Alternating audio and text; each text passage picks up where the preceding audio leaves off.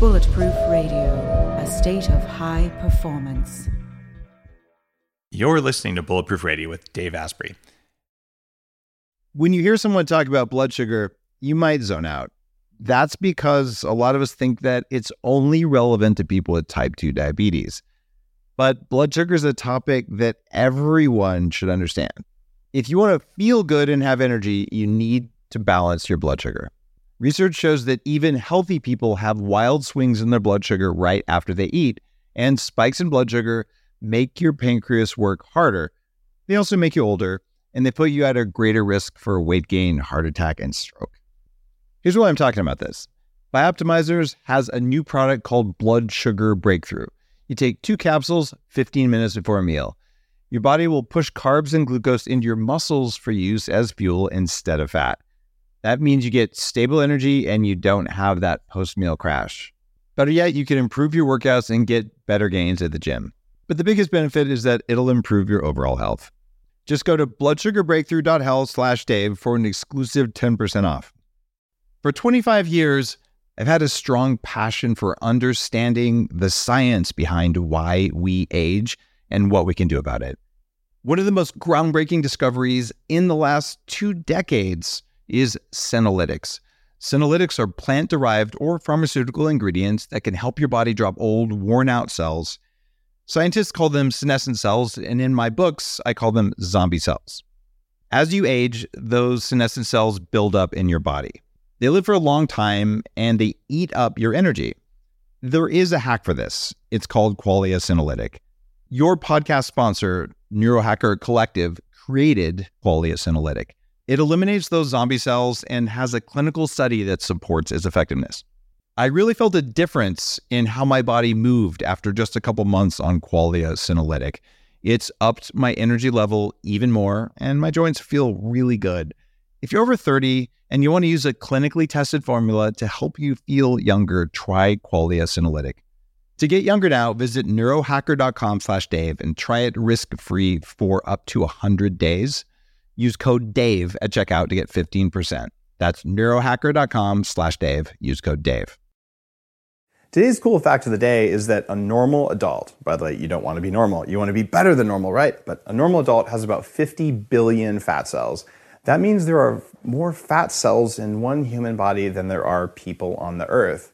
The good news is that the number of fat cells doesn't increase as you age. The bad news is that they just get bigger. They can get to be up to about 10 times their normal size. Today's guest is Dr. Sylvia Tara. She's on a mission to educate the world about fat as a body part that's just misunderstood. And after years of research and interviewing with physicians and patients and scientists, sounds familiar, the same kind of thing that I did for Bulletproof, just learning from all the top experts in the field is one of the most profound things you can do. She put together this book that has a scientific point of view on the purpose of fat and how you can beat fat, at least beat the parts of it you don't want. So I would call her a fat hacker. Welcome to the show, Sylvia. Thank you. It's great to be here. Why do you see fat as an organ system? Yeah, so I think fat is very different than what we think of it as. We think of it as this reserve of calories and we have to get rid of it at all costs. But really, fat is an organ, meaning that it releases hormones that the rest of our body really depends on. For example, fat can release a hormone called leptin that I know you write about as well. And leptin has profound effects on our body. It affects, not just our weight, not just our metabolism and our appetite, but it affects our brain size, it affects our bones, it even affects our reproductive system, for women particularly. So it has profound effects all over. It also makes adiponectin, another hormone, and estrogen, which is very important, of course, for women's health. And so fat is doing a lot more in your body than you think it is. And I think when I did this research, and I started this research because I had so much trouble managing weight, and I really wanted to get to the bottom of it. And so I spent 5 years really pulling out all kinds of papers out of the scientific literature. I think I read about 1,000 in all, probably even more. Interviewed about 50 leading researchers around the world. And what I found was just so astounding. And as I found more about fat, how sophisticated it actually is, how it really functions as an organ, how our body depends on our fat, That's when I thought I have to really capture this and write a book about everything I learned. And so, it is very enlightening to really find out what fat is about. When I weighed 300 pounds, I had more estrogen and less testosterone than my mom. Because fat does exactly what you said. It makes estrogen the bigger your fat is, not necessarily the more cells you have, but just the bigger they are, the more estrogen you make.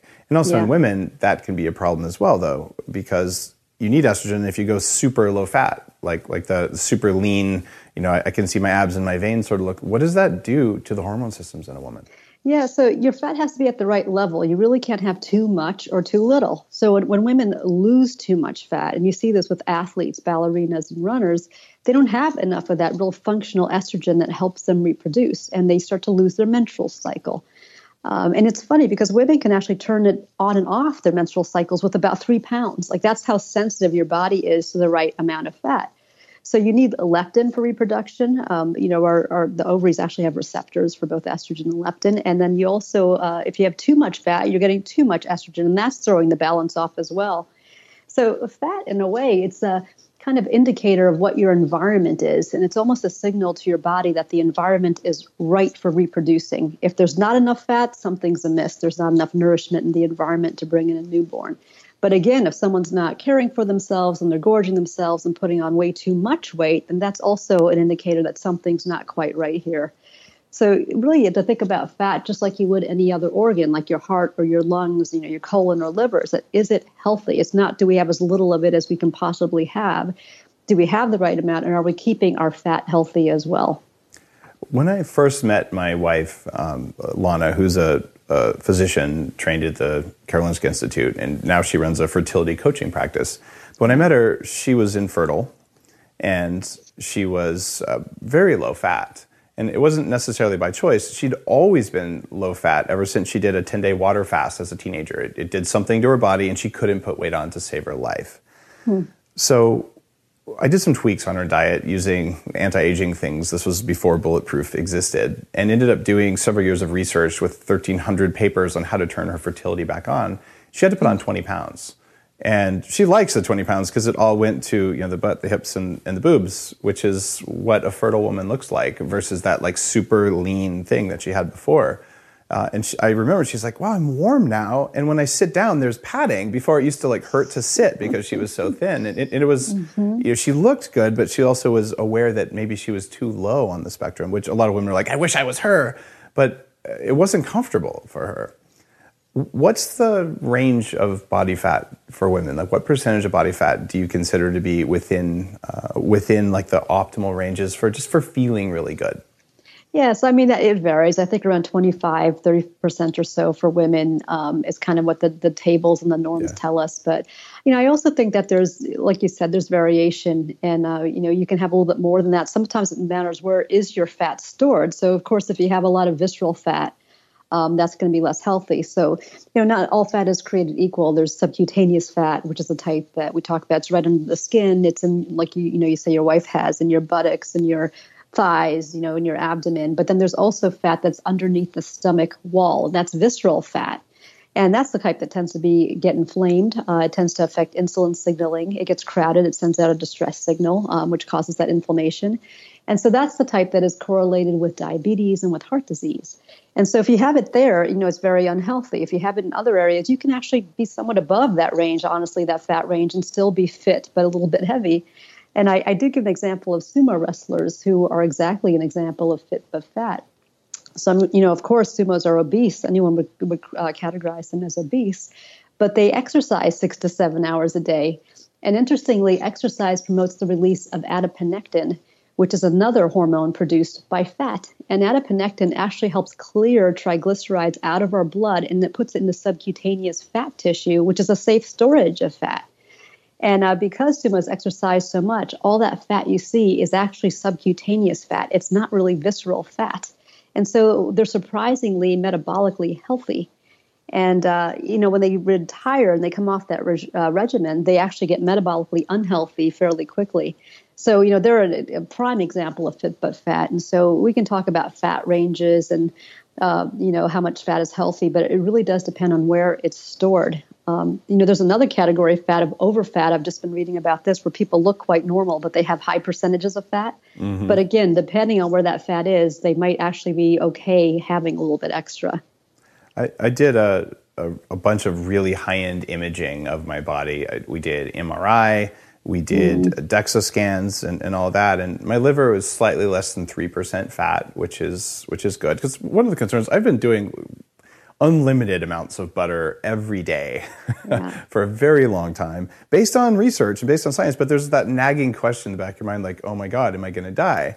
So I've done the calcium score, like I've done everything I can think of, and all of the markers are like phenomenal.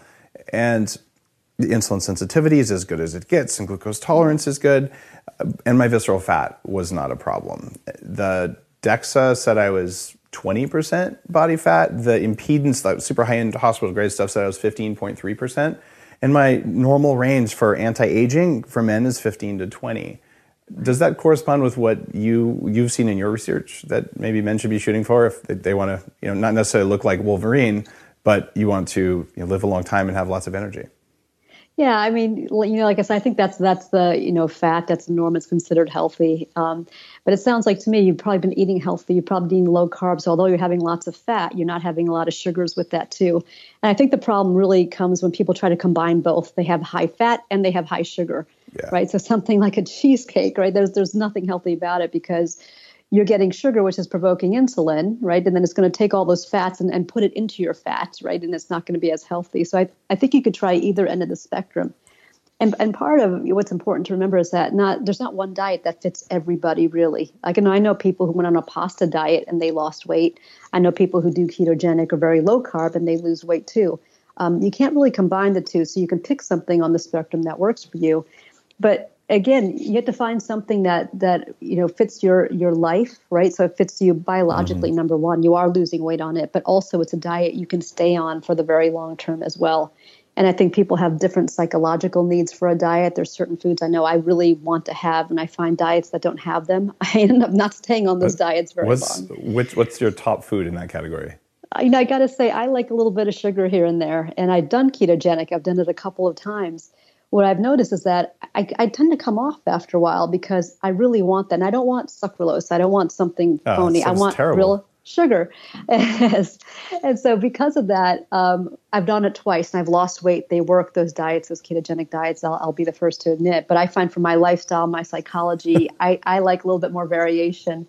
What I did find works for me is intermittent fasting, actually, because I find that the hours that I do eat, I can be a little flexible. It doesn't quite matter so much as long as I do that overnight fast. And I know you're right about this too. Intermittent fasting is great for all kinds of things. I mean, certainly the growth hormone peak, where you're extending that a little bit. Getting more. I find I sleep better. So that also affects ghrelin and leptin and other hormones too. And so, but I think the key thing is to pick a diet that really works for you, because, we know with leptin, particularly our fat produces leptin. Leptin has a direct tie to appetite. It has a direct tie to metabolism. And so when we lose fat, we lose some leptin, and that actually helps increase your appetite a bit. And it also lowers metabolism just a bit. And the one research I cite from Columbia University, they find that people who've lost weight actually have to eat less than someone who's naturally at that target weight to begin with. So say someone who's at 170 pounds and has lost 20 pounds to get to 150 pounds, they have to eat about 22% fewer calories than the person who's naturally at 150 pounds to begin with. So there's a bit of a caloric penalty once you do lose some fat. And interesting, I talk about some research on liposuction, where even when people have it surgically remove their fat, they get that same effect. They have a lower metabolism after that. And so whatever diet you pick, it's not like you can be on it for 6 months and jump off and go back to your life. You have to find something that's going to work, that you like for the long run, and then, add exercise in slowly to that as well. That's one of the problems with the ketogenic diets. And I'm a huge fan of cyclical ketosis, especially for women. And I gave a keynote this year at the American Academy of Anti-Aging Medicine, which is a huge honor because I'm not a licensed physician. I'm kind of the opposite of that. I'm an unlicensed biohacker. And so I shared the stage with Dr. Perlmutter and Dr. Ludwig, who both recently published big books about fat. And I asked this audience of anti-aging physicians, all of whom can spell ketosis, all of them have read the literature. How many of you have been in ketosis? The whole room goes up. How many of you are in ketosis now? 10%. And I do this at health conferences all the time, and it's exactly what you're saying. To be in ketosis forever requires a huge commitment, and I'm not sure that it's necessary or even beneficial.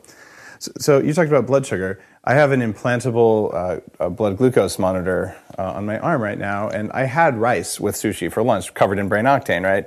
And I'm at 4.9. So my postprandial blood sugar is very acceptable. This is the equivalent of somewhere around 95 or 100 in the American metrics.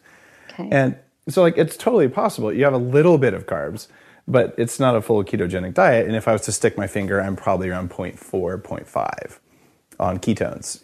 Right. For people listening, 0.8 is the level where you're in nutritional ketosis. But in the literature that I cite in my new book, Headstrong, by the way, order headstrong.com. I would love it if you guys pre-ordered, and I'll give you a big coupon for Bulletproof if you order before it launches. But the cool thing about 0.5 is that's what resets your ghrelin, so that your ghrelin levels, this is your hunger hormone, will match your current body weight instead of your fat body weight. And this is why I think you've had some time losing weight and then gaining it back, same as me. I'd say I've lost 100 pounds. I've probably lost 200 or 300 pounds because you lose 20, gain 30, you lose 30, gain 40. And you just always do this. And it's a ghrelin and a CCK problem. And ghrelin precedes leptin, which precedes insulin. And we have all this crazy stuff that's affecting what in your work is an organ there. Let's go back a little bit, though. A lot of people have shame about fat. And you write about this in your book, which is also really valuable because you're not talking about just biochemistry. And you talk about Newt Gingrich. And when Barbara Walters interviewed him, you actually quote him in your book. And they asked him, what do you like least about yourself? And he's like, I'm most embarrassed about my weight. So here you have this powerful government person. I would have said the same thing years ago. And to be perfectly honest, I'm generally happy with my weight now. Like sometimes I have more inflammation or less. I still have stretch marks when I was fat. I'm not really happy about those. I even wrote a book about how to not get them, but you can't reverse them once you get those. Right. So talk to me about your own path. Like what made you do this book? Because you're a McKinsey consultant. You have an MBA from Wharton, same school as me. Like you came at this as a hacker and a problem solver. So tell me your story about fat. Yeah, sure. So I've always gained weight just exceptionally easy. Even as a child, I gained weight quickly. And I noticed my friends would be really skinny, and yet when I wore a bikini, I was softer. And those problems just became more pronounced as I got older. So, we get more stress, certainly going to Wharton and McKinsey is very stressful. Yeah. And you have less time to even think about what you're eating. You're eating snacks, you're eating takeout, you keep going. And, so through the years, I gained some weight, just starting a career. And then I had children. And I think I gained about 10 pounds, with every pregnancy, like a lot of women do. And some of the old tricks I was using, they just weren't working that well anymore. And all the while I struggled with fat, I would notice people who could eat whatever they wanted to and not get heavy. Honestly, I mean, people who could eat, cookies, a bagel, whatever, and they really weren't gaining much weight, and they wouldn't even exercise very much. And I remember when I was a PhD candidate, one of my advisors says, unless you have a really burning question, don't go into research. That research requires a lot of sacrifice. It's a lot of low-paid postdoc positions. You have to have a burning question to get yourself through. And at the time, I didn't really have a burning question. So I transitioned from research, from my PhD program into the business world. And that's when I went to McKinsey, et cetera. But I found when I was trying to lose weight and just having so much struggle with it, that's when I started to have this burning question about what is fat? Why does it behave differently on different people? Why can some people eat it, eat food plentifully, and other people really restrain quite a bit and they still have more weight? And I thought, I'm going to understand this. If anyone can understand fat, I certainly can. I'm a biochemist by training. And so that's when I decided I'm going to really take this on. And that's when I spent the 5 years really just pulling out all of the scientific literature on fat. What is it? What does the research world know about fat that I don't? And I talked to a lot of people. I talked to a number of researchers around the world. I talked to their patients as well. And then I talked to doctors and even obesity clinic experts too. And then what I just found out, it was really interesting. And what the research has helped me do is that, really knowledge is power in a way. And the first part of the scientific method is observation. And my observation is my fat is weird, right? And for one, I'm gaining it so easily compared to other people. And it's a little softer, it's rippling. I can't go on a business dinner and not gain a pound compared to other people. So observation, if you have an observation where you think you're seeing something and it happens repetitively, it's probably real. And so having all the knowledge just helped me make sense of that. And I think I learned about the different ways we gain weight. So, not only is fat an organ and something very sophisticated, but genetics plays a big part into how much fatness we have. Our gender plays a part. Women are definitely predisposed to weight compared to men. As we age, our hormones decline. That has a big part of it too. And then surprisingly, even bacteria and viruses will have a role in our fatness. So even though it feels like you're eating normally, you might be compared to what is considered normal, but you might have to really tweak your diet because of any of those components that affect our fatness. It's awesome that you said that about, well, it sure looks like this happens to me. How do you feel when a naturally lean personal trainer says that doesn't happen to you? It happens because you're cheating. Like basically that didn't happen because it can't. Like, what does that do to you when you hear that now? Yeah, that's just so funny. It's almost like, if we don't know the reason why something happens, it must not be happening. Like exactly. that's the equivalent logic. And yet, I'm observing it's happening. And what's interesting is so many trainers, many of them have not ever really had a weight problem. Yeah. They come from bodybuilding and they've always been lean, and they're not necessarily up on the science of fat either. And so many of them are male. And yet I have this body where I have been heavy. I've had children. I'm female. I'm very different. And I've worked with personal trainers before. And I think I really threw them for a loop. I think even they couldn't quite understand why their diet wasn't working for me. Like, if I'm doing all these things, surely I should be losing lots of weight. The other thing I used to hear from them quite a bit is that you have to eat calories to lose weight. And if you don't eat a certain amount of calories, you're actually going to starvation mode. And, as I did more research, that turned out to not be true for my body type. So what I could learn about myself is, from all the research, is that I have a whole bunch of things working against me. One is that, certainly coming into middle age, my hormones are a lot lower. I don't have as much testosterone and growth hormone as I did when I was young. But even more so, I think genetics are playing a part for me. My mother was very much like this. She really couldn't eat, very much. And I think I kind of inherited that. And there are populations of people that have what is considered a thrifty genotype. They accumulate fat a little better, and they're also very efficient with their energy. They don't burn as much energy. And I write about the Pima Indians, which is one well-known example of a population with this thrifty genotype.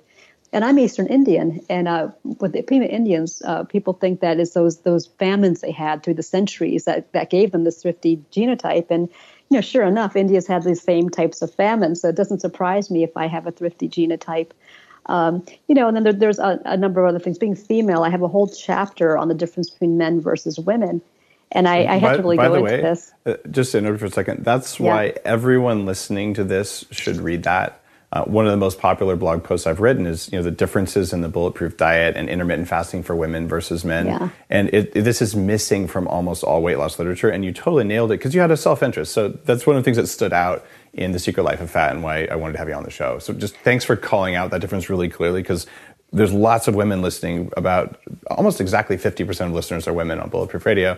And just so you guys know, like, I've got your back here. I'm married to a woman. I have daughters. Like, this is no more or less important. It's just different. So I think you kind of cracked the code. Just the way you wrote that was impressive.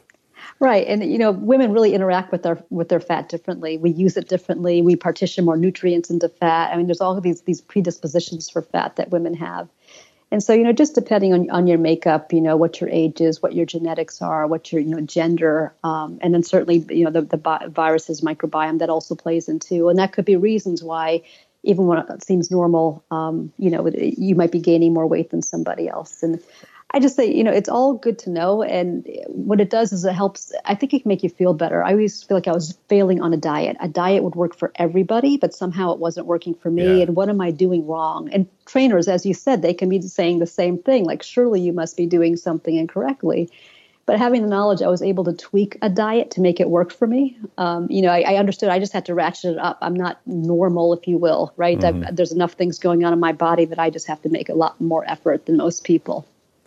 The genetics thing is interesting. I've got a genotype where I'm optimized, Northern European. I'm optimized to basically go into a town, get hit by an arrow or two so my blood clots quickly, and then basically steal everything and run away and live to tell about it and not die of the local plague.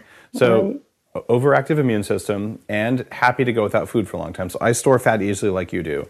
And that makes me super susceptible to environmental mold, which immediately affects leptin and causes me to gain weight. Like, I can gain 20 pounds if you have me spend a weekend in a moldy building. I won't gain it that weekend. It'll take me a week to gain 20 pounds. And I'm like, I have to buy new pants? Like, what just happened? And it's inflammation and it's actually fat. Like, it's a combination of them.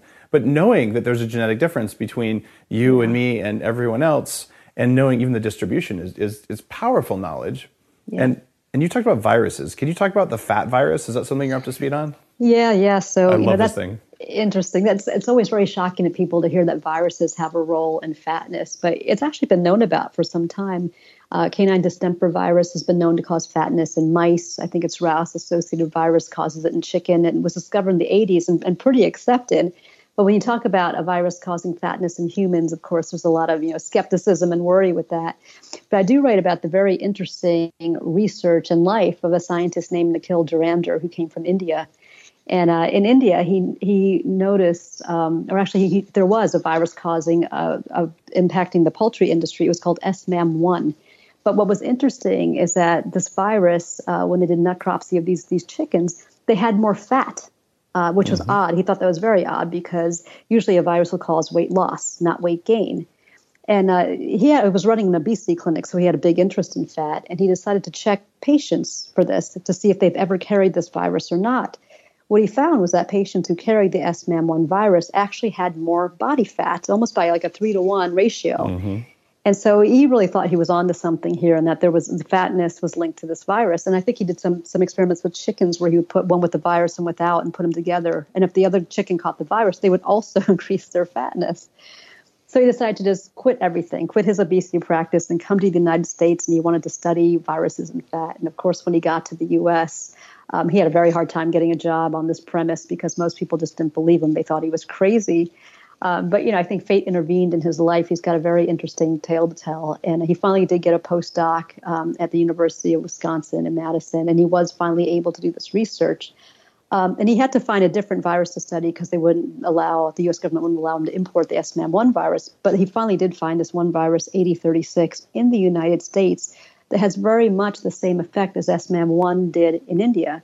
So this virus, when people catch it, what they find is they tend to absorb more glucose out of their blood, and they create more fat molecules.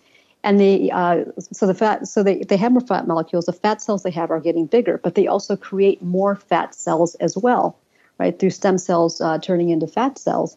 So they overall have a higher propensity of fatness. And all the while he's researching this and going on, there's actually one of his patients who's all the while is struggling with this, and they haven't met yet, but it's someone who believes he got this virus in childhood, and he struggled with his weight for decades, and he just couldn't understand it, why he gained weight so easily. It felt like he was hungry. He tried to eat less, and even then he would be heavy. And he's finally referred over to University of Wisconsin for their educational program. That's when he meets Nikhil Dhurandhar, who does a test on this patient named Randy and finds out that he is positive for this virus 8036. The happy ending to this is once Randy learns about his fat and he learns how complex it is, and through the educational program at University of Wisconsin learns about leptin, learns about weight set points, learns about the virus and even bacteria and how that affects fatness, he really starts to feel empowered. Like it all starts to make sense why he's had such a struggle. And in a way, it gives him this kind of strength to just throw everything at his fatness to try to manage it. And, happily, Randy's around, I guess he's 6'2". He weighs about 170 pounds now at 63 thin. years of age. He's really lean. And so, like I said, knowledge is power. And I think you can't deny observation. If you feel like you're eating more all the time and yet you're heavier, there probably is something to it. And it could be any of these factors. And I write about like 4 or 5 of these factors, and there might be even more out there, but it's the start to know how complex fatness really is, how weight gain is very individual for people, and just really about how sophisticated our fat is at even trying to fight our efforts to lose it.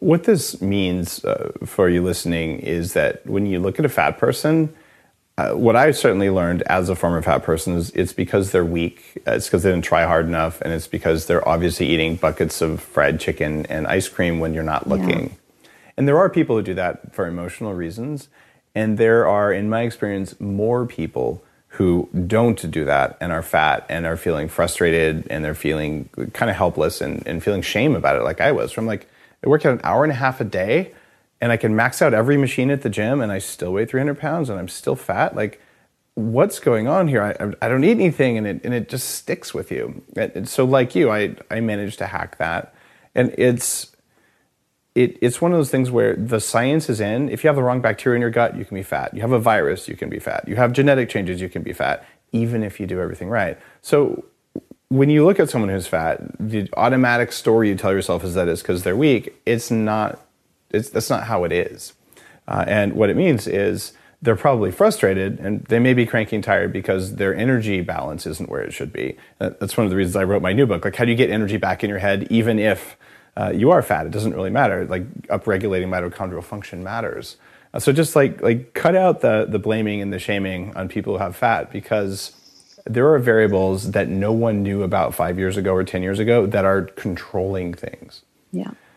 Let's talk about mitochondria for a little while, though. These are the energy storage cells and creation cells in our body, and they're present in brown fat. Yeah. In fact, some of my work is on how do you increase brown fat with cryotherapy and things like that. This is in the Bulletproof Diet. It's in Headstrong. And you actually write in your book that there are disadvantages to having too much brown fat. Talk to me about brown fat. Yeah, so brown fat, is different than white fat. White fat will hoard calories. That's kind of its function, as well as producing leptin, adiponectin, and other types of hormones. But brown fat, a primary role is to produce heat for our body.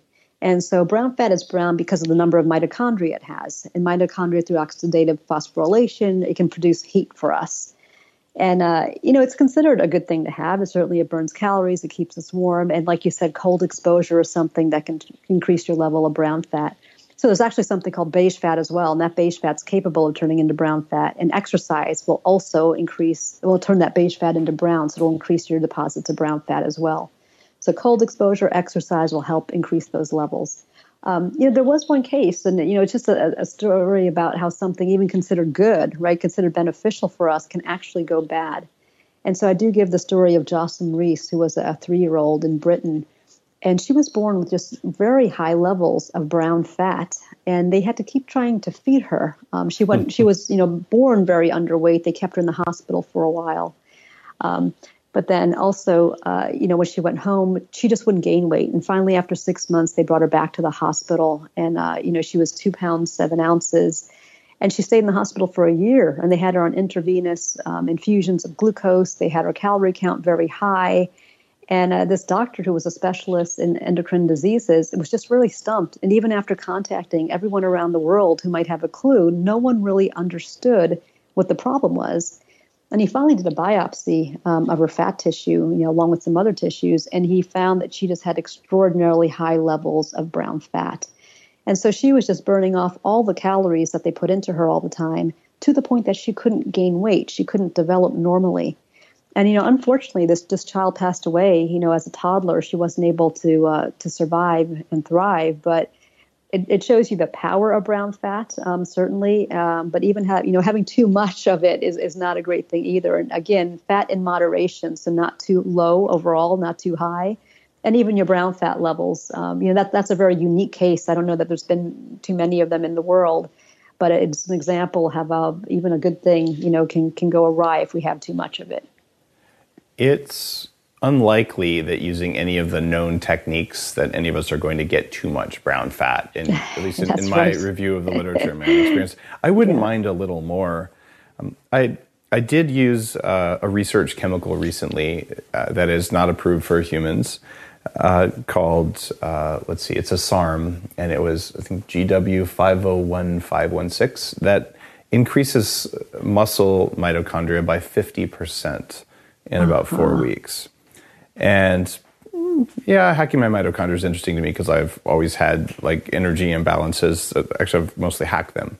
But over the course of 4 weeks, I took that with some other stuff, but I gained about 19 pounds of muscle and I lost fat. I don't know the exact amount of fat I lost, but I had to buy new suits. It was really irritating because I wasn't trying to put on muscle like I'm married, like I like how I look. I want to be almost muscular, but not too muscular because I'm planning to live to 180. But what I noticed from the increase in mitochondria was that I was just throwing off heat. I didn't increase my protein intake or anything, but we're having an unseasonal snowstorm. It doesn't even snow where I live, and there's 2 feet of snow on the ground. T-shirt's fine, just walk around, and I'm just radiating heat. So I believe my mitochondria count went up, but I haven't drilled any of my muscle out to find out. I wonder, is there something we can do for fat, like a magic thing other than cryotherapy that'll get us a little bit more brown fat so we could enjoy a little bit more sugar and just burn it right off? Oh, Come on, boy. give me the hack, Sylvia. The hack. Well, cold exposure, I'll tell you what, after I did that research, my husband started swimming in our very, very freezing cold pool every day. Mm-hmm. And he's able to eat more than he already could, because of that. So, again, that gets to cold exposure. The other, hack really is just it's exercise. So running and some strength building. There's some research now, but it's too early where they're actually trying to grow brown fat or do brown fat transplants. Oh, cool. So in mice they've done that, and certainly it helps them lose weight. And I think there's one person in Australia who's even growing stem cells, in a dish, fat stem cells, and having them, turn into brown fat and reinserting that into humans. So that's all out there. But, that drug sounds interesting, but I can't help but think there's some downsides, some side effect too, or you didn't sense anything from it? One of the side effects, it made me better looking. No, I'm kidding. No, everyone else go to YouTube and check. No, I don't. I looked at it, and as far as I know from my research, having more healthy mitochondria only does good things to you up to some upper limit that I'm not going to hit. So for me, it actually it made a really positive difference for me. But it is a research chemical, and we'll know in a while.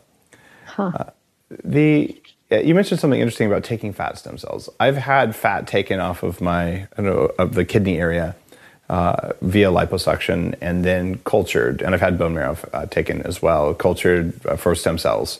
Yeah. And I have about 25 doses of stem cells banked. I've injected them into my brain.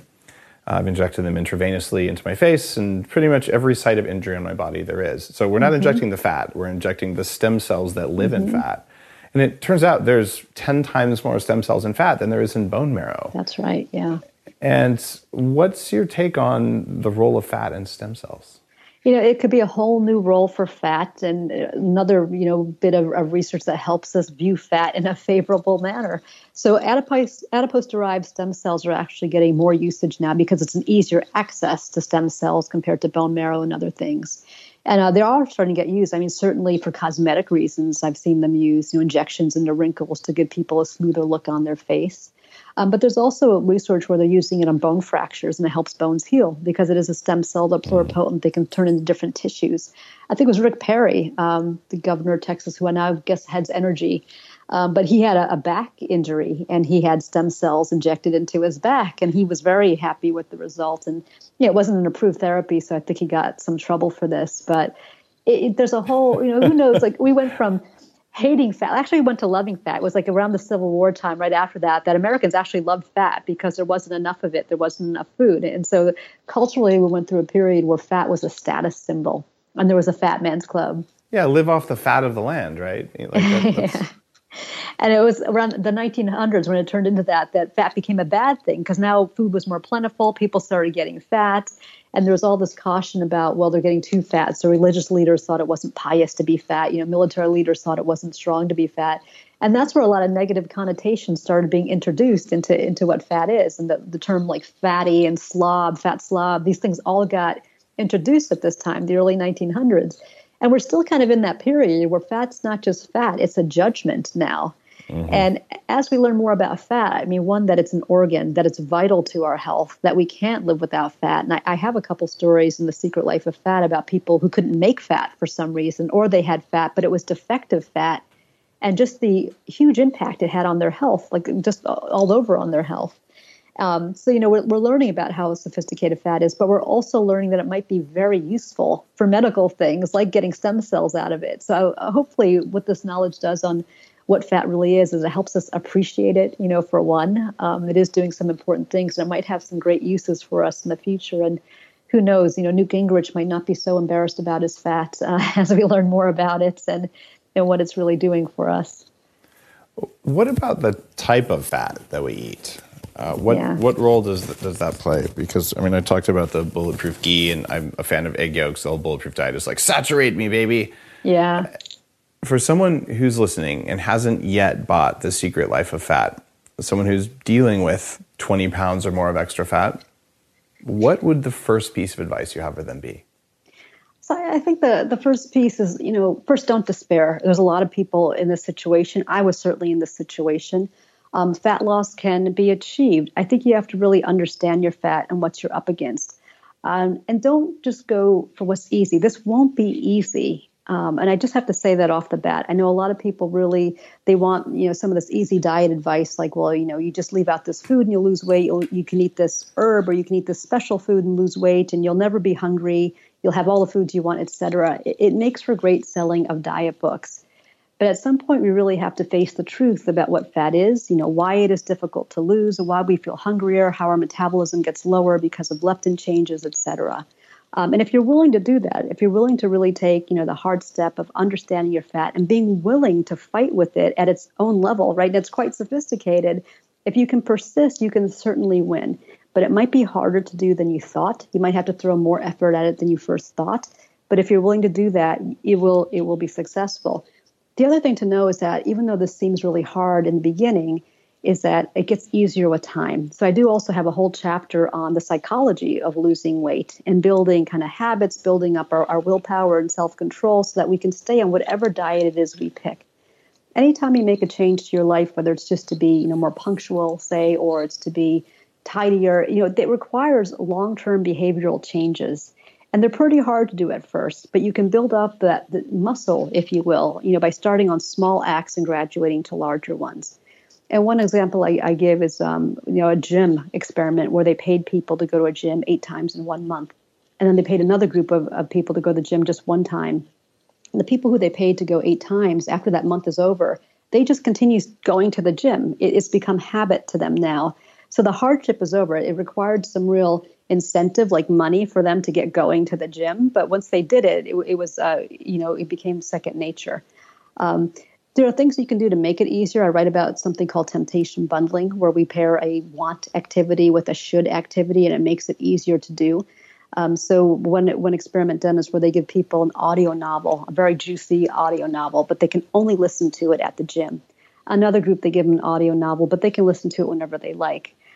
People who could only listen to that audio novel at the gym actually go to the gym much more often. So that pairing of it, really helps them. In fact, they offer their own money at the end of the experiment to keep the audio novels away from them, so that they only have it at the gym.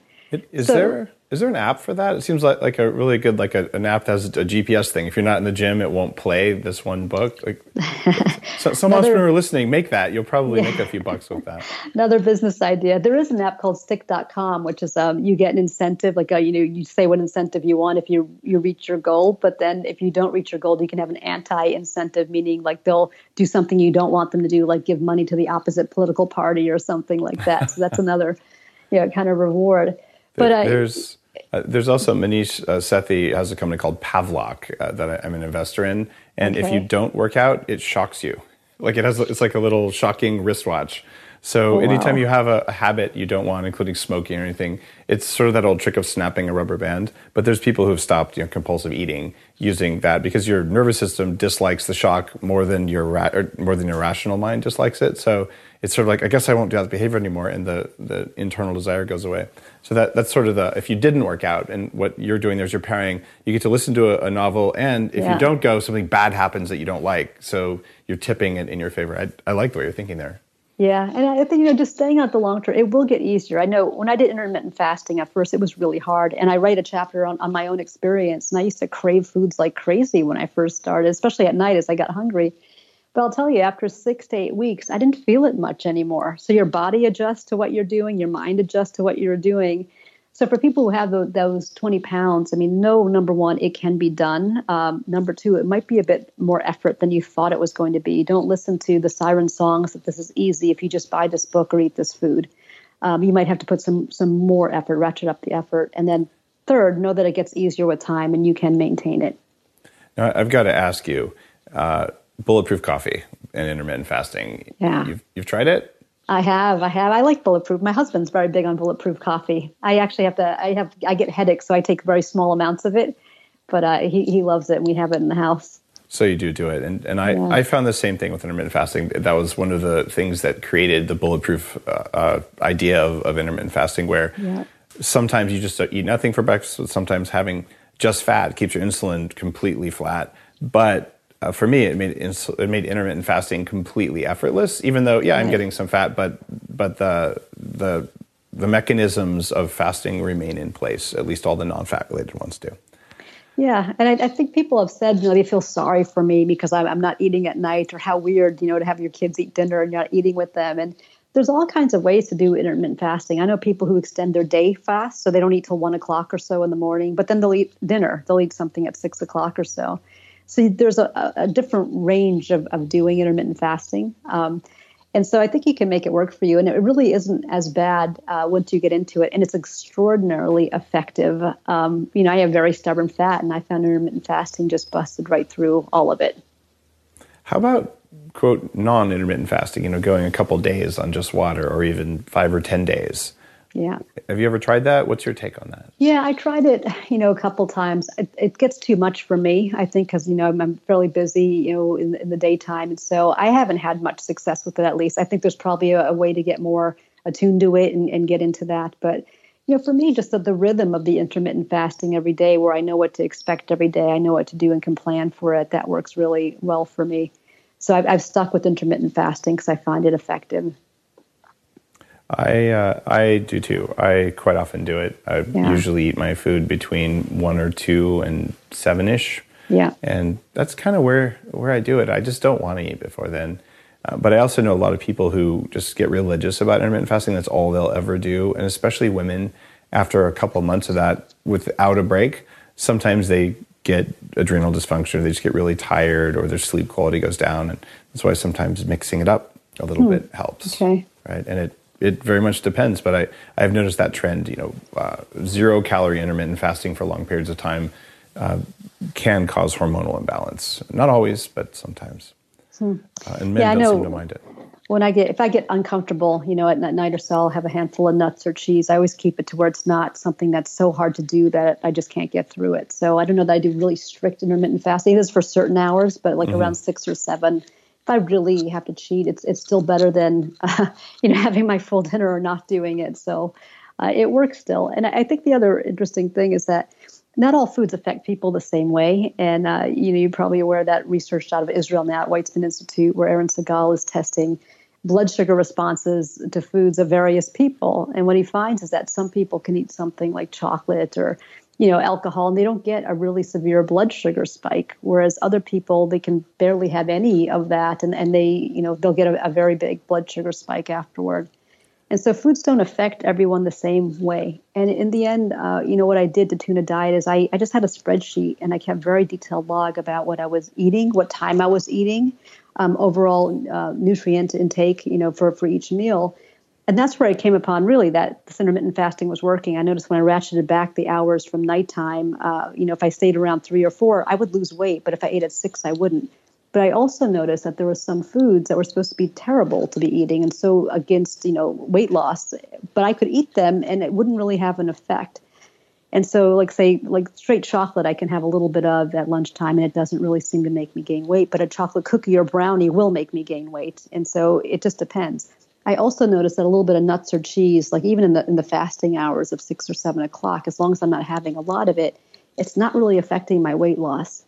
So everyone is really very individual, and I would just encourage people to really monitor and track what it is you're eating and when, and you'll start to correlate what's helping you lose weight and what's not, and consider timing as much as you are your food content in that flow.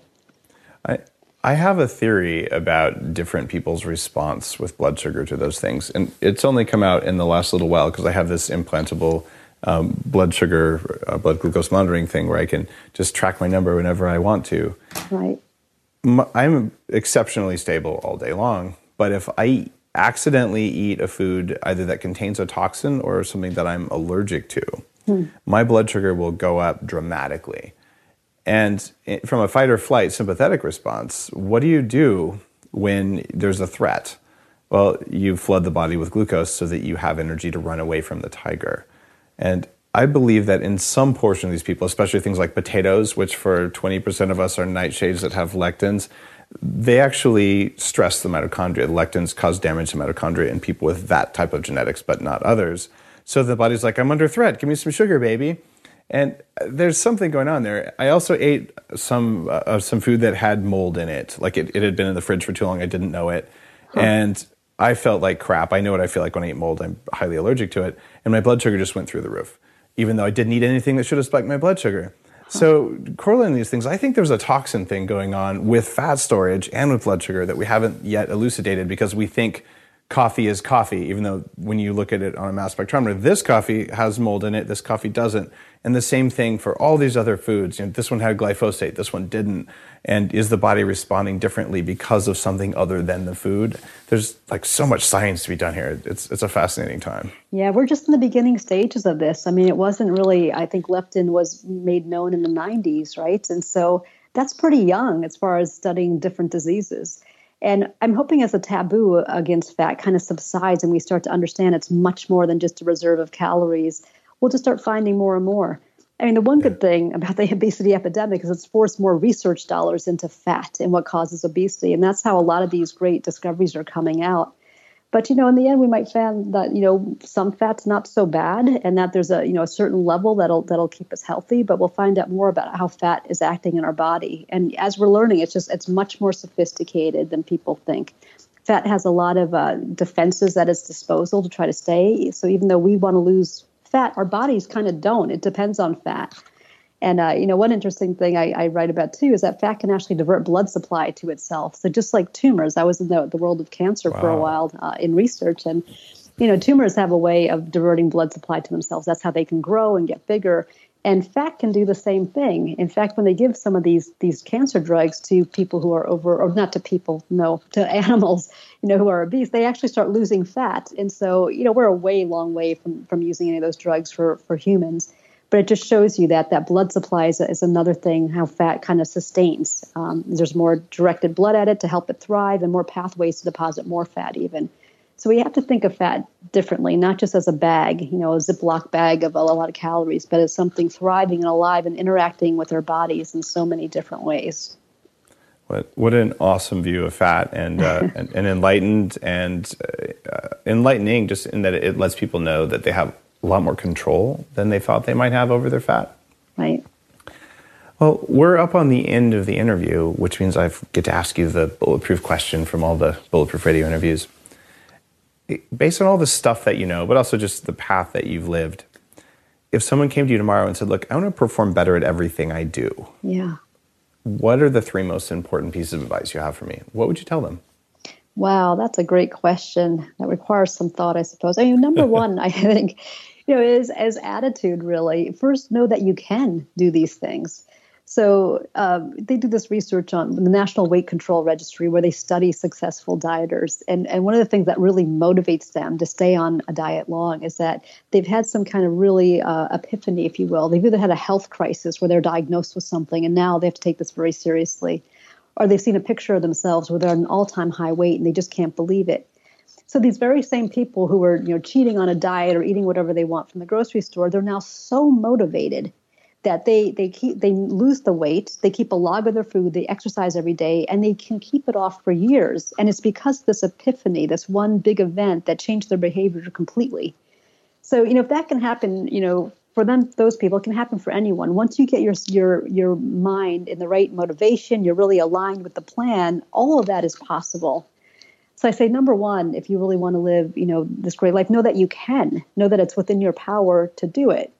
Now, the other thing is that stay with the program that's going to help you do that. So again, it's the behavioral modification. It's the practice of a habit. It's doing it long term. Don't just do it, come off. It's not really going to lead you to where you think it's going to.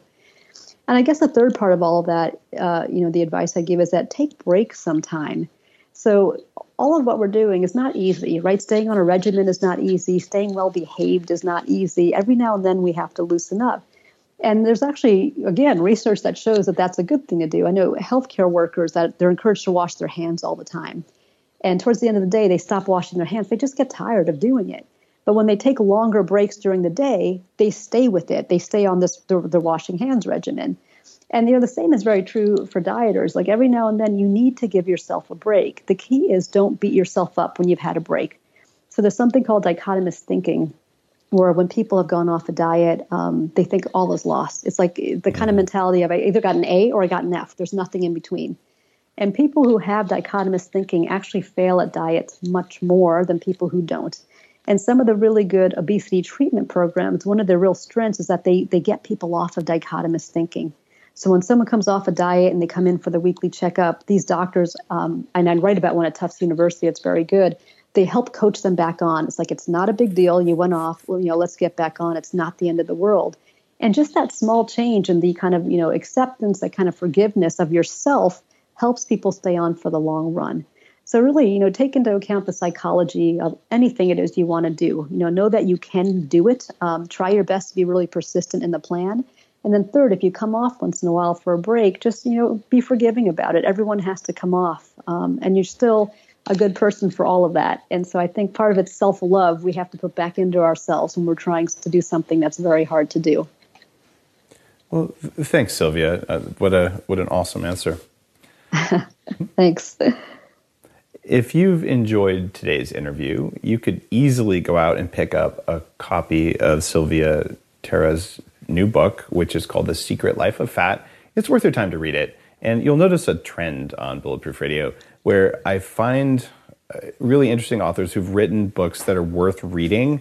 There's an industry out there where you write a book because it makes you money. And then there's another group of authors who write books because they're meaningful and because they have something to offer. And this book falls in the latter category, which is why Sylvia's on the show. So I would encourage you to go out and pick up The Secret Life of Fat because you'll learn something. And if you're into learning things, time for a quick bulletproof plug here. Headstrong, my new book. If you go to orderheadstrong.com, I will give you a coupon. As long as you order this before the book is released on April 4th, I'll give you a coupon for $25 off the Bulletproof store. So it's a really good deal. That's orderheadstrong.com. And if you want to read about The Secret Life of Fat, it's called The Secret Life of Fat. You can get it anywhere books are sold. It's available today. Thanks for listening to Bulletproof Radio. As always, leave a great review. And if you want to say thanks for an amazing interview, buy both books because, well, we'd both appreciate it. Have an awesome day. Great. Thank you.